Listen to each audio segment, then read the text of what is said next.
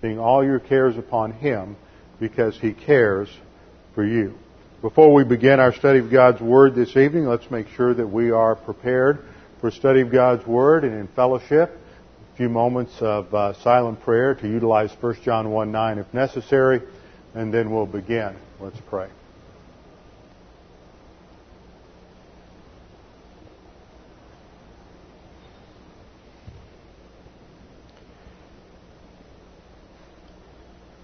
Father, we thank you for the privilege we have to gather together this evening and to study your Word, for the fellowship that we have because of the death of Jesus Christ on the cross as a substitute for our sins, and the salvation we have that is a free gift by faith alone in Christ alone.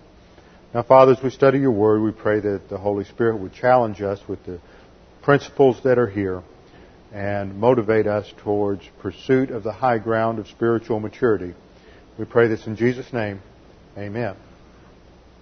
Now, the last 2 or 3 weeks, as we worked our way through this section in James 3, everybody's walking in late tonight. There must have been a traffic jam on 164.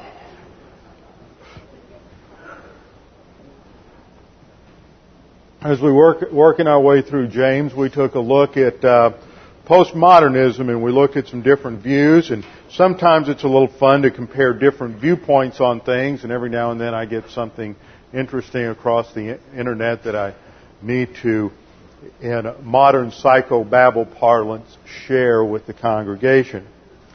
So this will help you develop a little insight into the difference between various religious viewpoints. It's called Toys and Religions. Capitalism. He who dies with the most toys wins. Hare Krishna. He who plays with the most toys wins. Judaism. He who buys toys at the lowest price wins. Catholicism. He who denies himself the most toys wins. Anglicanism. They were our toys first. Greek Orthodox. No, they were ours first. Branch Davidians. He who dies playing with the biggest toys wins. Atheism. There is no toy maker. Islam. You must force the world to play with this exact toy. Other toys are forbidden. Polytheism. There are many toy makers. Evolutionism. The toys made themselves. Church of Christ Scientist. We are the toys. Communism. Everyone gets the same number of toys, and you go straight to the opposite of heaven if we catch you selling yours. Amish. Toys with batteries are a sin. It takes a while to catch some of it. Taoism. The doll is as important as the dump truck. Mormonism. Every boy may have as many toys as he wants.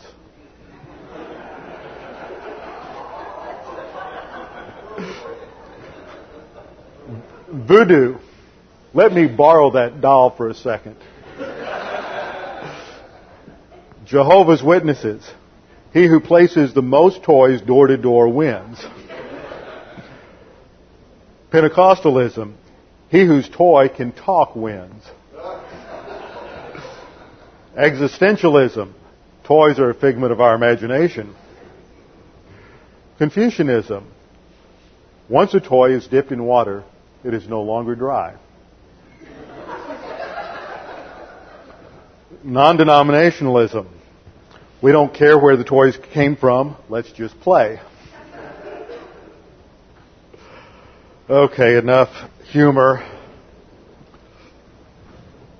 In the last couple of weeks, as we went through our little study of postmodernism, just to let you know of its relevance, a member of the congregation pointed out the fact that in recent in-service classes at a local school district, one of the instructors that came in, one of the speakers, was the president of Eastern Connecticut State University.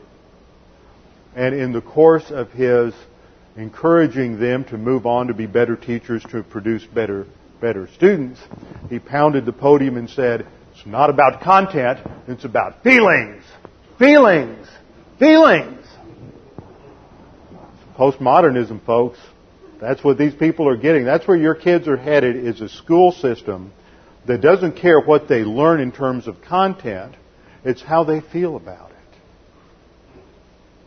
And see, that's why and this, even though postmodernism may be a new concept to you, it's been around for at least 15 or 20 years in some varying developing stages. And that's why we're producing a culture where people come to a congregation like ours where the emphasis is on content and not how you feel about it, and they just feel totally out of place, and it's like we're speaking a foreign language to them. Because the culture teaches them that what matters is how you feel. And what Scripture teaches is it matters what God says. And that's what counts. And God really doesn't care how we feel as long as we do what God says to do. Now, open your Bibles with me to James chapter 3. And we're in verse 17, wrapping up our study of this third chapter of James. So I was sitting at my desk today, thinking my way through this last chapter and examining its relationship to the next chapter. I think I started understanding some things, at least contextually, that I had not understood before, or at least had wrestled with. Now, if we go back to the theme of James, just by way of review to get us back into the subject, the theme is testing. And in the very first chapter, James gives the mandate, "Count it all joy, my brethren, when you encounter various trials, knowing that the testing of your faith produces endurance." Now, that is a hard thing to do. You can't just walk up to people and say, especially if they're going through very difficult times, "Well, count it all joy, brethren," because they're liable to practice their right hook on you. It's very difficult, even if you've been a believer for some time and got some doctrine under your belt, to count it all joy when you hit certain trials. I think that as I've gone through this epistle again and again, that this is what James is trying to get across to the believer, is how you get to the point in your spiritual life and spiritual growth so that you can fulfill that initial mandate. What it takes to be able to count it all joy. And he talks about testing. Now, as we have seen, there are two categories of testing. There's adversity testing and there's prosperity testing. And most people I know, at least, are just waiting to go through the prosperity test. Sometimes we wait so much to go through the prosperity test, we miss it when we have it and we fail it. Because prosperity doesn't mean financial prosperity at all. And God gives us numerous blessings, and sometimes they're mixed with some adversity at the same time. And the issue, whether we have prosperity or adversity, is how do we respond to these life situations on the basis of the Word of God.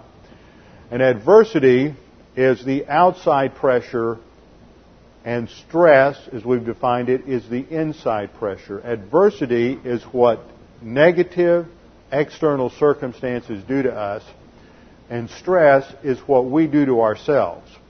Adversity is inevitable. We're all going to go through it at one level or another, and everybody has.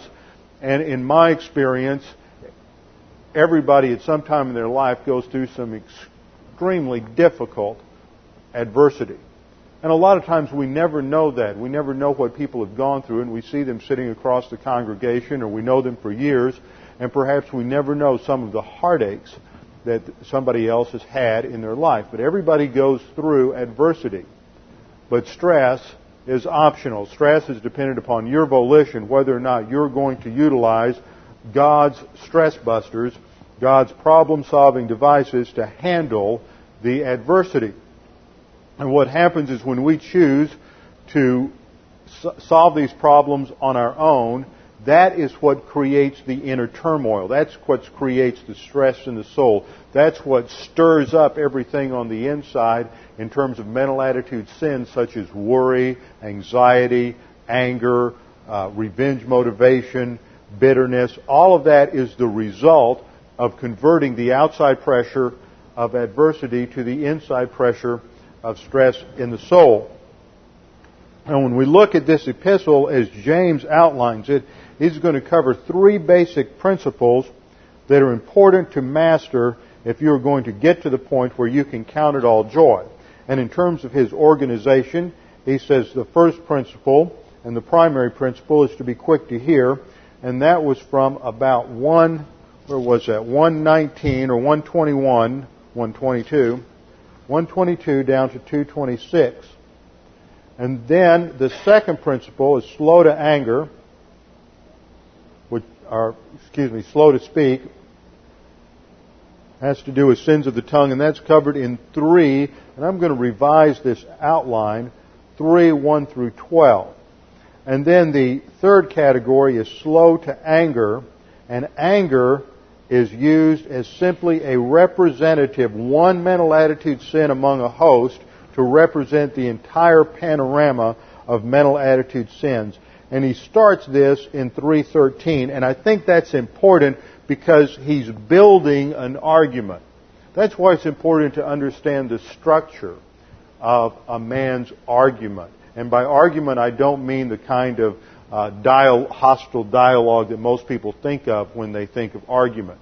The term is also used of a lawyer presenting his case. That's the way in which I'm using it. Any writer who is articulating a position is gradually building an argument. He lays out one principle, then another principle, then another principle. And so when we do Bible study, this is what a pastor has to do, is work through the whole document and try to figure out what those major themes are. And one of the major themes, and James is wonderful for this, because he just has a remarkable way of interweaving his themes. For example, since verse 13, we've been talking about wisdom versus foolishness, divine viewpoint versus human viewpoint. And all the way back in James 1:5, in the midst of his opening remarks, James says, if any of you lacks wisdom, let him ask of God. And so right there we see the introduction of the concept of wisdom, and then he comes in and gives us some more information about it. And he's going to contrast in this opening paragraph that we've been studying, from 3:13 down to 18, he's been contrasting human viewpoint wisdom versus divine viewpoint wisdom. And he shows in this that if you're following human viewpoint wisdom in resolving the problems, the adversities, the difficulties in life, then the result is going to be the fragmentation of the soul as a result of the domination of mental attitude sins. Selfish ambition, bitter jealousy, arrogance. And this is all wisdom, he says in verse 15, that comes down from above and is earthly, natural, and demonic. And then he says in verse 16, for where jealousy and selfish ambition exist, there is disorder and every evil thing. And that reminds us that back in James 1, 5, and 6, that the person who did not ask in God faith was like a double-minded man being tossed to and fro. That's the disorder. It's this instability inside the soul that creates instability in life.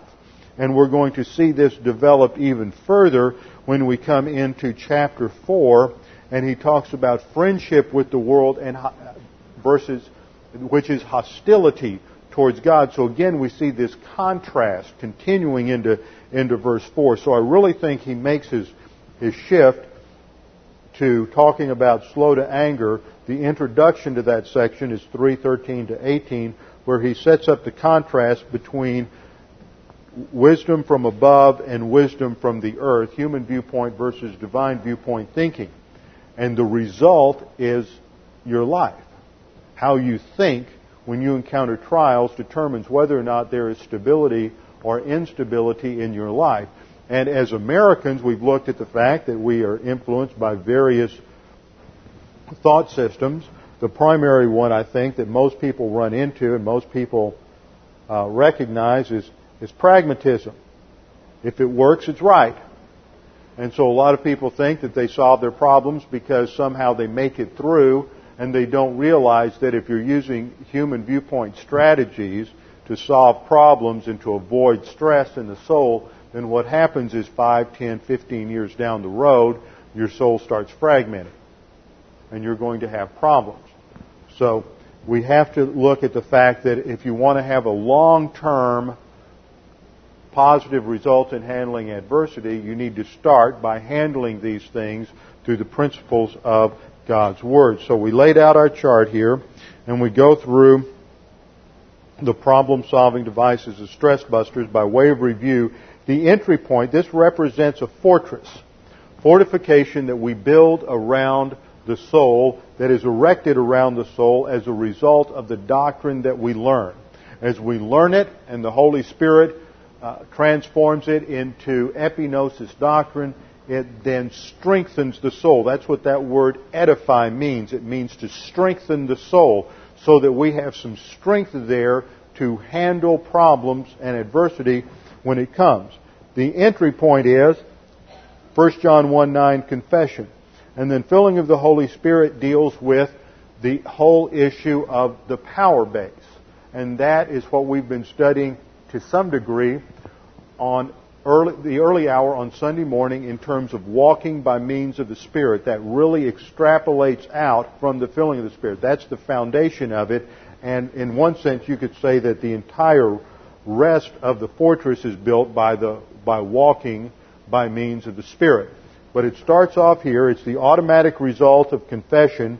But confession is one aspect of it, and filling of the Holy Spirit provides the power base, plus it provides the Holy Spirit who teaches us and instructs us regarding doctrine, and so that it can be metabolized in our soul. Then we have the basic problem-solving devices, the faith rest drill, grace orientation, and doctrinal orientation. And that leads to the personal sense of our eternal destiny, which, again, we're studying in Galatians right now, understanding that we have an inheritance reserved for us in heaven, and whether or not that inheritance becomes our possession when we're there, ruling and reigning with Christ, determines what we do with the spiritual assets that God gives us today.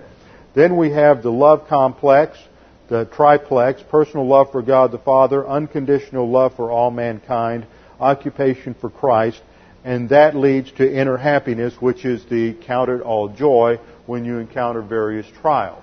So the way to get there is to erect this fortress in the soul that protects the soul from the outside pressures of adversity. All of that by way of introduction and reminder of where we've come from in James. And now let's get to verse 17. Verse 17 and 18 describe for us the characteristics of divine viewpoint thinking.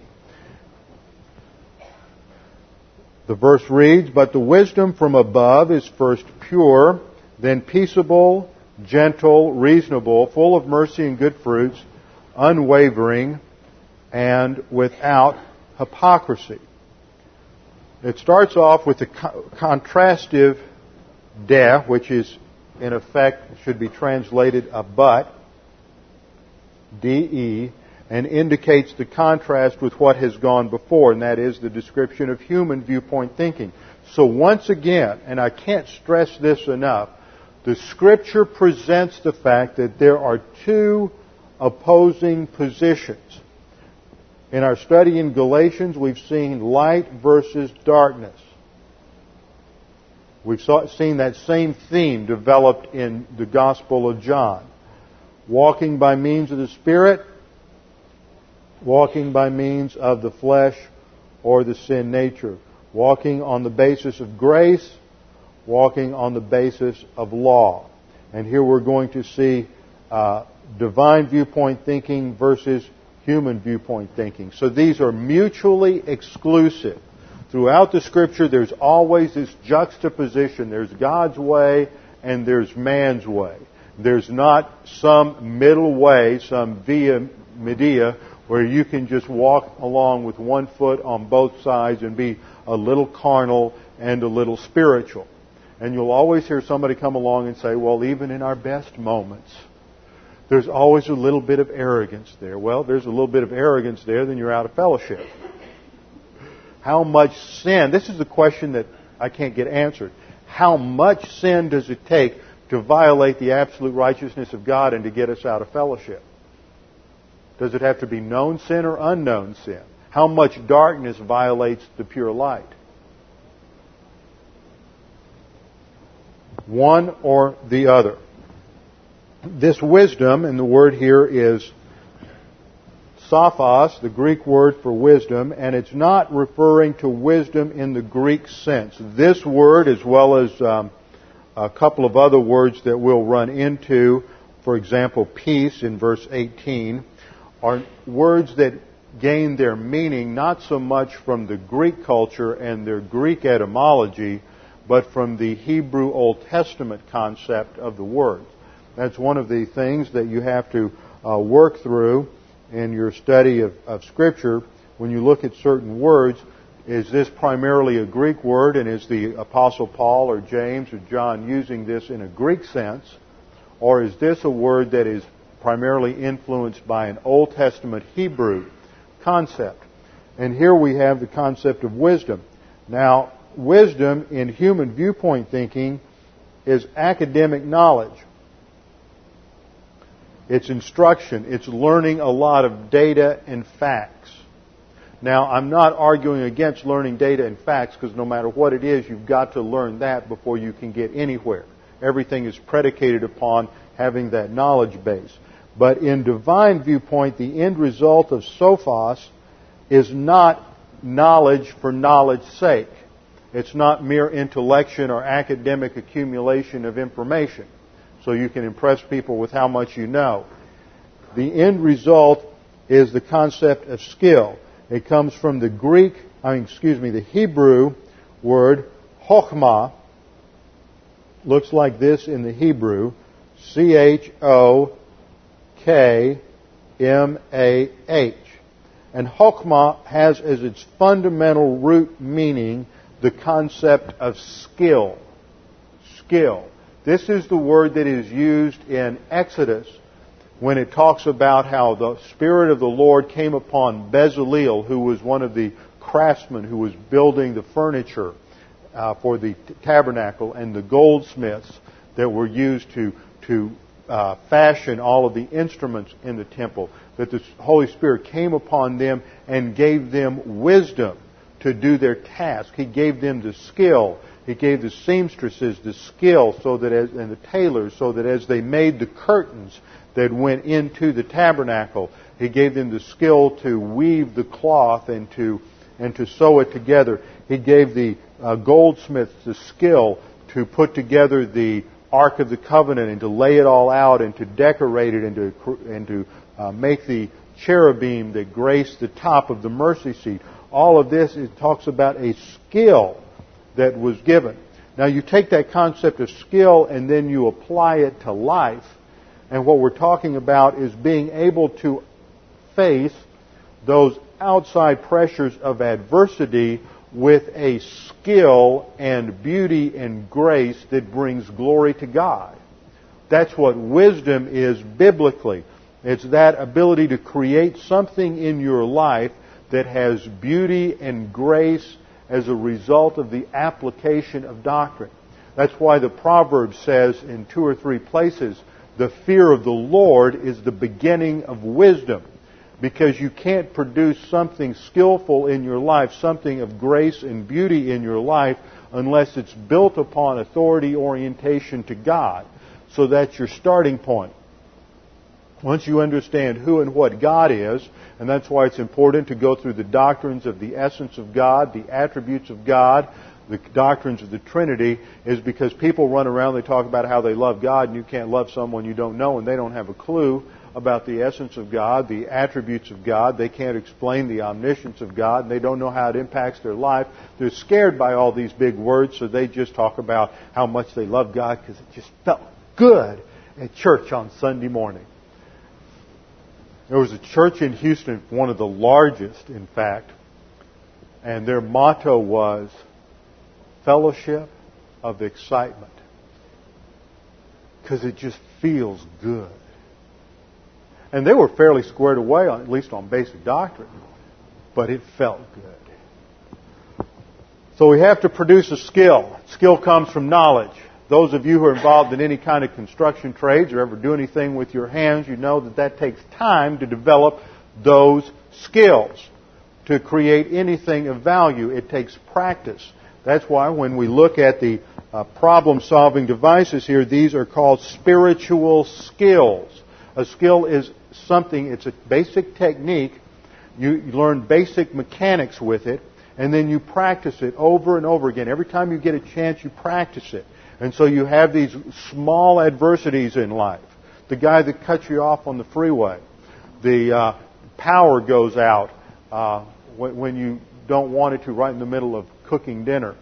And these are the little tests that you have, the little opportunities to practice the skills of problem solving over and over again, so that when the big adversities come, you've built in this practice. Practice makes perfect, they say. That's wrong. You know why that's wrong? It's perfect practice that makes perfect. You can practice something wrong all day long, and you'll never get perfect. So it's perfect practice that makes perfect. And so you have to drill over and over again. This is what an athlete does out on the field. You get, I know back in high school they'd have 2-a-days and 3-day practices, and they get out there and they run through these tackle drills and blocking drills. And the same thing takes place in music. It's the same thing is true in any art. You take somebody who's in dance and they practice certain moves over and over and over again to get that into muscle memory, so that when they're out there on the stage and you see the dancers in the ballet performing, it's just this beautiful, fluid movement. Except if you saw the years that they spent, the drudgery they spent practicing 5, 6, 8 hours a day, going through technique after technique after technique, focusing on the basic mechanics, breaking each movement down into each subset until they could get it each section together and then put the whole together and then make it fluid, you'd be amazed.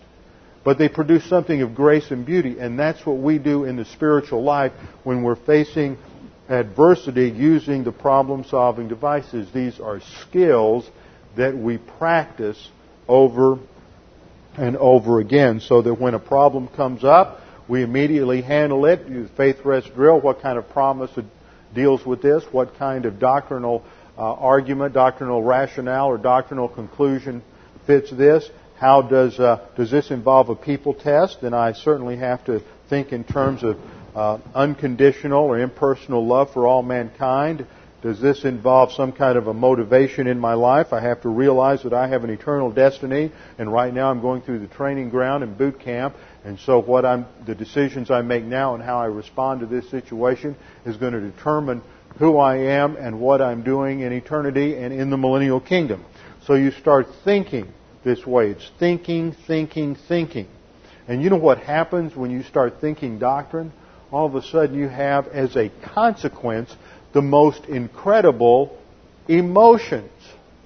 You don't run away from emotions. You have joy. Talk about the psalmist, Lord, return to me the joy of my salvation, after he sins and then he confesses his sin. But you have emotion, but emotion is always the responder in the soul. And the problem is that as people get caught up in the Christian life, and they start learning some doctrine, and they have these wonderful emotions, and then they want to try to regenerate those emotional feelings, and they try to do it without going through the doctrinal pathway to get there.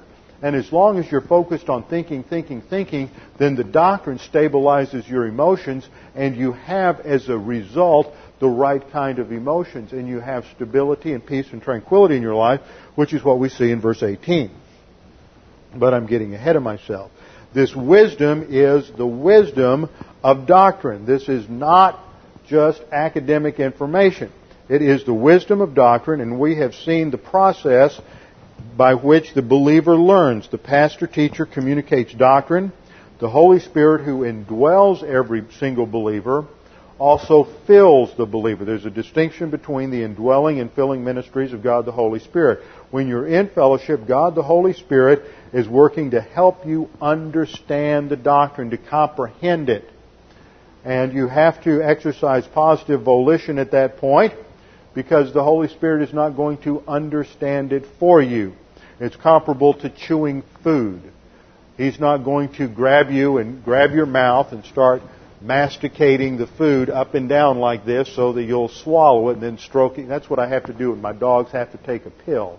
You shove that pill down their throat and you cramp their mouth shut, and then you stroke their throat, and finally they swallow that pill down. The Holy Spirit doesn't do that. He will make it understandable, but you have to understand it. That means that a couple of brain cells have to send an electrical charge back and forth, and there has to be a little synapse quiver between the neurons of the brain, and all of a sudden you begin to comprehend what the Scripture is saying.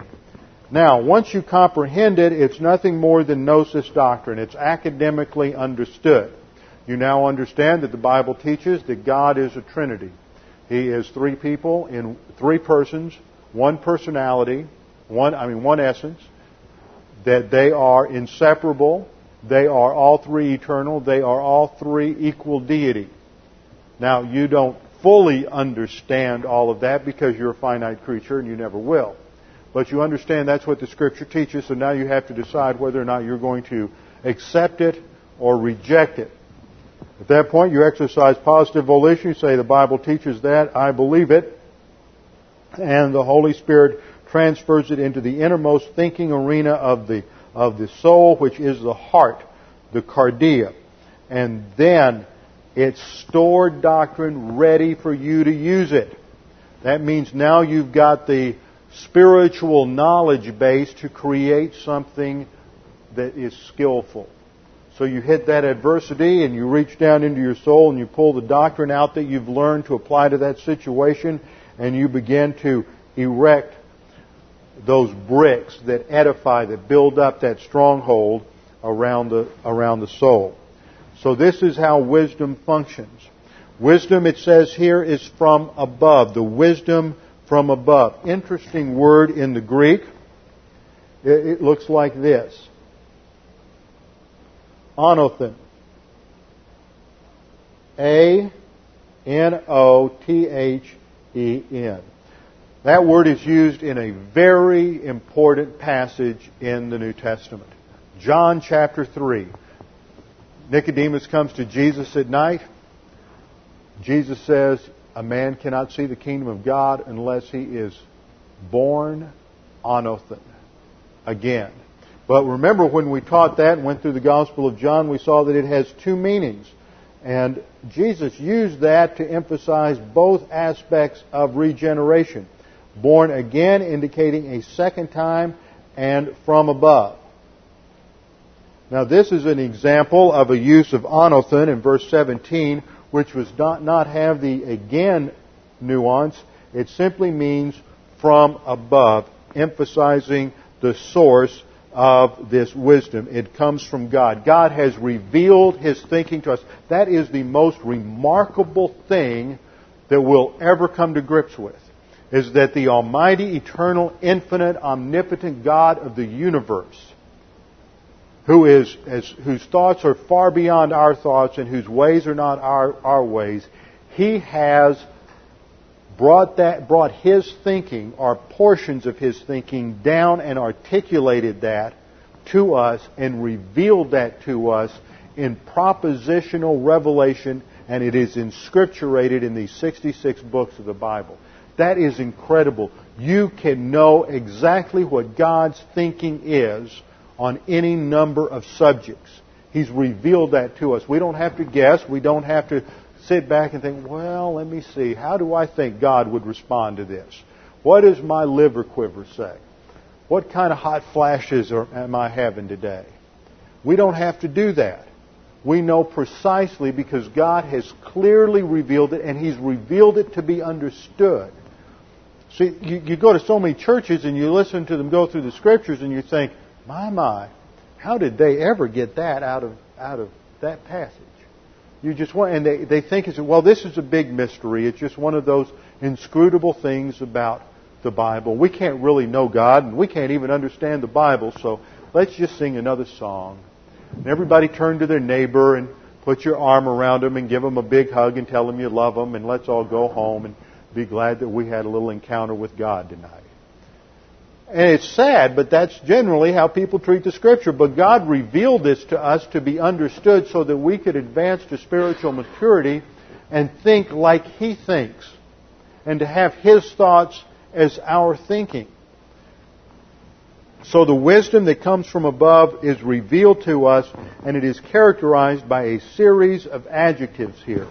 And the first one is that it is pure. And this is from the Greek word hagnos. Looks like this, Hagnos. It's the adjective hagne here. It's from the same root as another word, hagios. It's this initial syllable, H-A-G, and that is the word for holy. Now, holy is one of those words that has been knocked around so much by churches and in religious contexts that most people don't have a clue as to what holiness means. And I remember when I was in seminary, I was in first year Hebrew. I think we did it it was second year Hebrew. That's when you get into word studies. And we were taught how to do a word study. We were sent home to do a word study on the Hebrew word Kadash. That's Q-A-D-A-S-H. Kadash. And of course, the whole exercise was to define what Kadash meant, which its basic root meaning is to be holy. That's what you'll see in the dictionaries. And it's related to sanctification, like hagios. Hagiosmos is the Greek word from which we get the English translation sanctification. So we have to study Kadash. And one of the things you do is you look through all the usages in the Scripture of the noun, and then you look at all of the adjectival usage of it, and then you draw some conclusions. Well, one of the first things you notice as you read through Exodus and Leviticus is that when it's an adjective, it defines all of the instruments used in the temple, the bowls, the candlestick, the Ark of the Covenant, the tent itself, the clothing of the priests. Now, most people want to take a word like holy and they want to define it as morally pure. You ever seen a bowl that was morally pure? You ever seen a bowl that was immoral? I mean, these are inanimate objects. Morality is not the issue. Then you come along to the fact that there's a form of the masculine noun, kadshim, that applies to and also the feminine noun, that applies to the male and female cultic prostitutes associated with the fertility rites in the phallic cults of the ancient world. Now, how can cultic prostitutes be considered morally pure? Sort of scratch your head a little bit on that one, and then you have to come back and say, well, gosh, maybe our whole concept of holy needs to be revised a little bit. Now, if you look at this and you look at the root meaning of Kadash as it relates to these bowls and these dishes and even the prostitutes, what do you find? What do they all have in common? These are objects or people who are dedicated exclusively to the service of God. Let me say that again. These are objects or people who are dedicated exclusively to the service of God. So the root meaning of Kadash and Hagios has to be that which is set apart to God. It's not pure. That's a secondary or tertiary meaning of the word. Its fundamental meaning is that which has to do with the service to God. So when we come to our word here of Hagne, it is going to relate to knowledge that is related to service of God. Now, think a minute. We get over to Romans chapter 12, verses 1 and 2. We're told that we are to not be conformed to the world, but be transformed by the renewing of our mind, in order that we can prove that the will of God is pure and acceptable and holy. And that has to do with living a life that is set apart to the service of God. Verse 1 begins, I beseech you therefore, brethren, by the mercies of God, that you present yourselves a living sacrifice. This is presenting yourself, your whole life, your thinking, your whole physical life. Doesn't mean you go off and you go into, quote, you used to hear people talk about full-time Christian service when they would come through a church and try to recruit missionaries. Every believer is in full-time Christian service from the moment they're saved. It's called the royal priesthood. It's part of your ambassadorship. And see, we have to actuate that, though, and that only comes through the development of doctrine, and we learn that that's our function in life. It's our spiritual service of worship. We are to serve God. And we can only know how to do that if we have divine viewpoint wisdom in the soul, which forms the foundation of our service. So when it comes here, it says that the wisdom from above is first pure. Now, pure is not exactly the meaning here.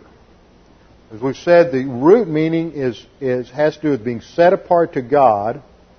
And since God is, I want you to follow my reasoning here, since God is absolute righteousness, and He cannot have fellowship with that which is unrighteous, that which is related to God must also be absolute righteousness.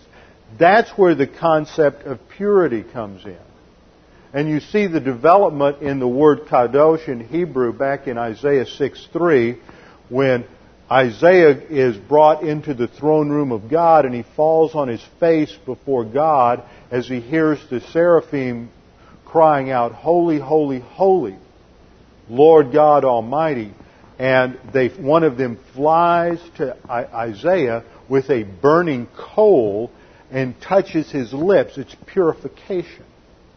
So you see that is added, not because it's the root meaning to be set apart, but if you're going to be set apart to God, you have to have the same kind of righteousness as God. So that brings in the idea of that which lacks any moral defect, lacks any blemish. So it then picks up the idea of lacking minus defect. And that's how I want to translate this here, because I think purity brings with it a lot of connotations that we don't want to haul around right now. The divine viewpoint wisdom from above is, first of all, without defect. There are no mistakes in divine viewpoint thinking. Now, when you get a hold of that concept, it ought to revolutionize your thinking.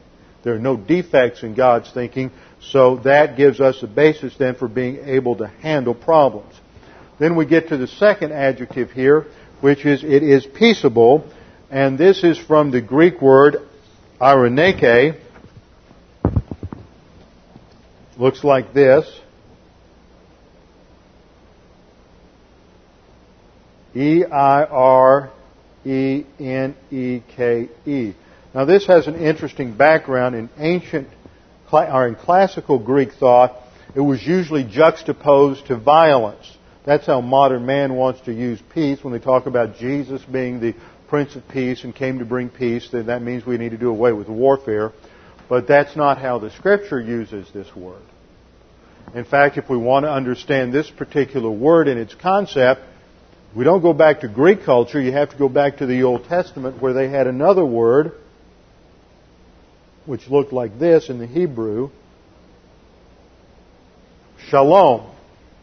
And shalom, although in a few occasions it is used as an opposite or in contrast to warfare or violence, primarily it refers to inner tranquility, to the absence of conflict, to the absence of turmoil, to the absence of disruption, to stability, to contentment. So we have to bring that idea when the New Testament writers are talking about peace. You have to have that Old Testament background to understand that they're not talking about some pacifist movement, some anti-war movement. They're talking about having inner tranquility in the soul. So the wisdom from above is first without defect, and secondly, it brings tranquility. This is the opposite of what? Look at verse 14 again. In contrast, human viewpoint thinking is related to bitter jealousy, selfish ambition, and in verse 16 it produces disorder. This is the contrast. Divine viewpoint is not going to give disorder and instability in your soul when you go through trials and testing. It's going to produce tranquility. This is related to joy. Then it is gentle. Now this again is another one of those concepts that people take out of context and run with, and they always have these pictures of the meek and lowly Jesus. And as we've seen in John, he's meek.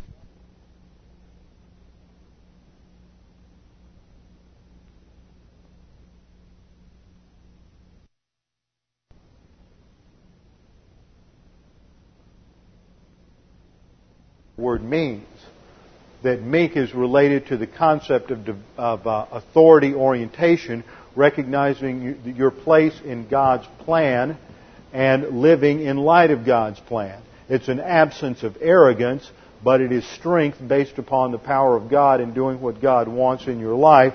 And so when we find this word in the Greek epi, akes, it is related to E-P-I-E-I-K-E-S. It is related to grace orientation. So it brings us back to our problem-solving device, which has as part of grace orientation humility and authority orientation. Humility means we realize that our life has nothing to do with who and what we are, but it's everything is dependent upon who and what God is. And so because of that, we can then respond in trials. We can remain humble, not in arrogance, and we can deal with people in grace. That's what gentleness means, dealing with them in grace and not reacting in terms of bitter jealousy, vindictiveness, revenge motivation, hostility, and anger, which is pretty natural first blush response whenever anything doesn't go our way. It is peaceable, it is gentle, and then it is reasonable. This is the Greek word upathes.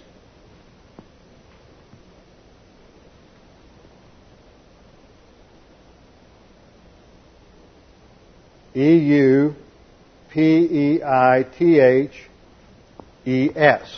which means something that is open to reason, it is rational, it is based on the use of the intellect. Notice what it doesn't say. It doesn't say the wisdom from above is emotional. There's no emotion, in fact, listed in any of the adjectives describing wisdom. In fact, it says the wisdom from above is rational. Now, we're not talking about rationalism as we've talked about in the last 2 or 3 weeks in terms of modern philosophical thinking, where rationalism is divorced from the authority of God and it advocates the starting point as pure human reason. We're talking about the use of reason within the framework or based on the framework of divine revelation. It is the proper use of human intellect to understand the thinking of God. So the wisdom of God is without defect. It promotes tranquility. It is grace-oriented. It is rational. And it is full of mercy and good fruits. Full of mercy and good fruits indicates the production of it. It is full of mercy. This is another phrase, eleos, meste. E-L-E-O-S is the word normally translated mercy, which is grace in action. Mercy is grace in action. The use of grace towards other people, which is part of unconditional love for all mankind. And mestos refers to, it means full, but it indicates a characteristic that is completely characterized by mercy and then good fruits. Karpon, the normal word for fruit or production. Agathon, which is intrinsic good. It has intrinsic good production. This is production of divine good. So that in the midst of trials, when we're operating under the filling of God the Holy Spirit and applying doctrine, the production is divine good and promotes spiritual growth. And then the last two characteristics, it is unwavering and without hypocrisy. And that means, again, that there is no defect in the wisdom that comes down from God, and it does not advocate two different value systems. It is completely consistent from Genesis to Revelation, whether it's written by the Apostle John, whether it's written by a herdsman like Amos in the Old Testament, whether it's written by a king like Solomon, or a general like Joshua, or whether it's written by a former tax collector like Matthew. The entire Word of God is 100% consistent and presents the same framework, the same viewpoint from beginning to end. So here we have a remarkable description of divine viewpoint thinking, and in verse 18 we see its production, which is in righteousness. The seed, whose fruit is righteousness, is sown in peace by those who make peace. And here we're not talking so much about the gospel as we are the seed of Scripture.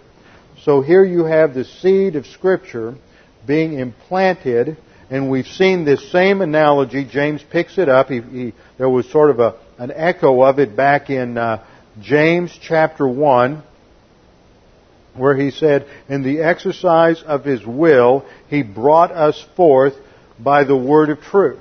So there you see this generation idea. We're brought forth by the word of truth. And it is the word of truth that is the seed. It is Bible doctrine. And the fruit is that which it produces. And that produces righteousness. Now this is not imputed righteousness. Whenever we get to a passage that talks about righteousness, we have to find out, well, what kind of righteousness is this? At the moment of salvation, when you put your faith and trust in Jesus Christ, God the Father, because every sin in human history was poured out on Jesus Christ on the cross, God the Father takes the perfect righteousness of Jesus Christ and imputes that to you. You are still a sinner, you still have a sin nature, and you still perform sinful deeds. But God imputes to you, credits to your account, the perfect righteousness of Jesus Christ, so that when God's righteousness looks down on you, He approves of you. What the righteousness of God demands, the justice of God executes. When the righteousness of God approves, then the justice of God blesses. And God provides blessing for the believer because of imputed righteousness. But we're not talking about imputed righteousness here. We're talking about production righteousness. This is the process of sanctification, that we are expected to produce righteousness in the life of the believer. Passages that relate to imputed righteousness would be 2 Corinthians 5:21. He made Him who knew no sin to be sin on our behalf. That was the imputation of our sin to Christ. He who made Him who knew no sin to be sin on our behalf, that we might become the righteousness of God in Him. That's the imputation of Christ's righteousness to us. For what does Scripture say? Romans 4:3 and 5. And Abraham believed God, and it was imputed to him as righteousness. But the one who does not work, but believes in Him who justifies the ungodly, his faith is reckoned as righteousness. But this is production righteousness. So point number one in the doctrine of production righteousness, the goal of the spiritual life is the production of the character of Christ. We are to be transformed into the image of Christ, Romans 8:28 and 29. God is in the process of transforming our character into the character of Christ. Character matters. This we will see in our study of Galatians 5:22 and 23, which describes another production passage, the fruit, karpos, the same word that's used here. There it's talking about it in relation to that which produces it, which is the Holy Spirit. We don't go out and say, I'm going to produce love today and joy and peace. We take in doctrine, we apply it. As a result of that, God, the Holy Spirit, produces the fruit on the tree. It's like if you have a fruit tree in your yard, you can't make it bear fruit, but you can do certain things to make that likely. You fertilize it, you water it, you prune it, you do all of these things, and there's an inner growth dynamic that produces the fruit. That's what happens in the spiritual life. We take in the Word, we believe it, and it's the Holy Spirit who's that inner dynamic that produces the character transformation so that it's not done by the flesh, it's done by the Holy Spirit. The goal of the Christian life is the character of Christ. Point number 2. This was one reason Christ died as our substitute on the cross. Not so believers could live as they desired and do what they wanted and have an enjoyable and happy life. Happy in the world sense of happy. But so that the character of Christ could be developed in them and expressed through them as witnesses in the angelic conflict. 1 Peter 2:24. And He Himself bore our sins in His body on the cross, that we might, that's a purpose clause, that we might die to sin and live to righteousness, for by His wounds you are healed. We are to live to righteousness. Point number 3. Production righteousness is clearly spelled out as the goal of divine discipline and passing testing. This is why God disciplines us when we're out of fellowship, is to produce righteousness. Hebrews 12:11. All discipline for the moment seems not to be joyful but sorrowful, yet to those who have been trained by it, afterwards it yields the peaceful fruit of righteousness. Ephesians 5:8 and 9 are familiar verses that we've gone over. For you were formerly darkness, but now you are light in the Lord. Walk as children of light, for the fruit of the light. Here's another production passage.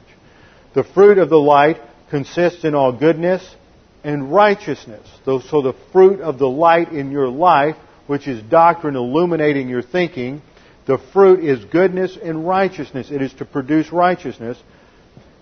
Goodness and righteousness and truth, trying to learn what is pleasing to the Lord. Point number 4. There is a mandate to produce righteousness. 2 Timothy 2:22. Now flee from youthful lusts and pursue righteousness. There is an active agenda here. 1 Timothy 6:11. But flee from these things, you man of God, and pursue righteousness. It is to be an objective in the spiritual life. A mandate to produce righteousness, 2 Timothy 2:22 and 1 Timothy 6:11. And then point number 5, production righteousness is the result of the renovation of the thinking. There's a process here. First you renovate your thinking and under the filling of God the Holy Spirit, and the result is a production of righteousness. It's the result of the renovation of the thinking based on Bible doctrine and the filling of the Holy Spirit, not based on moral reformation through the energy of the flesh. 2 Timothy 3:16, all Scripture is inspired or breathed out by God and is profitable for teaching, for reproof, for correction, for what? For training in righteousness. Philippians 1:9, 10, and 11. This is Paul's prayer. This I pray, that your love may abound still more and more in real knowledge and all discernment. That tells you right there that this is not an emotional, sentimental, feel-good, warm, fuzzy love in the spiritual life. It is a love that abounds and is related to knowledge and discernment. It flows from the intellect, not the emotions. So that, result clause, so that you may approve the things that are excellent, in order to be what? Sincere and blameless until the day of Christ, having been filled with the fruit of righteousness, which comes through Jesus Christ to the glory and praise of God. So the seed of divine viewpoint thinking when this seed is planted in your soul, it produces righteousness. And it is sown in peace by those who make peace. Now, the reason he concludes with that, and once again, this is shalom, the absence of tranquility. Remember, chapter divisions and verse divisions were not added until much later. So don't read the chapter division. It says, the seed whose fruit is righteousness is sown in peace by those who make peace, and then he moves to the next subject. What is the source of quarrels and conflicts among you? What's going to be human viewpoint thinking? And that's why he's making this point that when you're operating on divine viewpoint thinking, there is going to be harmony in relationships. Why? No arrogance. And we'll get to that next Wednesday night. With our heads bowed and our eyes closed, Father, we thank you for the privilege we have to look at your Word, to be challenged by these things, to see how important it is to think your thoughts after you, to let our thinking be renovated, that your wisdom saturates every part of our thinking, so that we can see these results, so that we can face the trials and testing of life on the basis of the eternal principles of your Word, and not upon our subjective impressions or the techniques of human viewpoint thinking, which ultimately will not produce lasting consequences. Father, remind us of these things. We pray this in Jesus' name. Amen.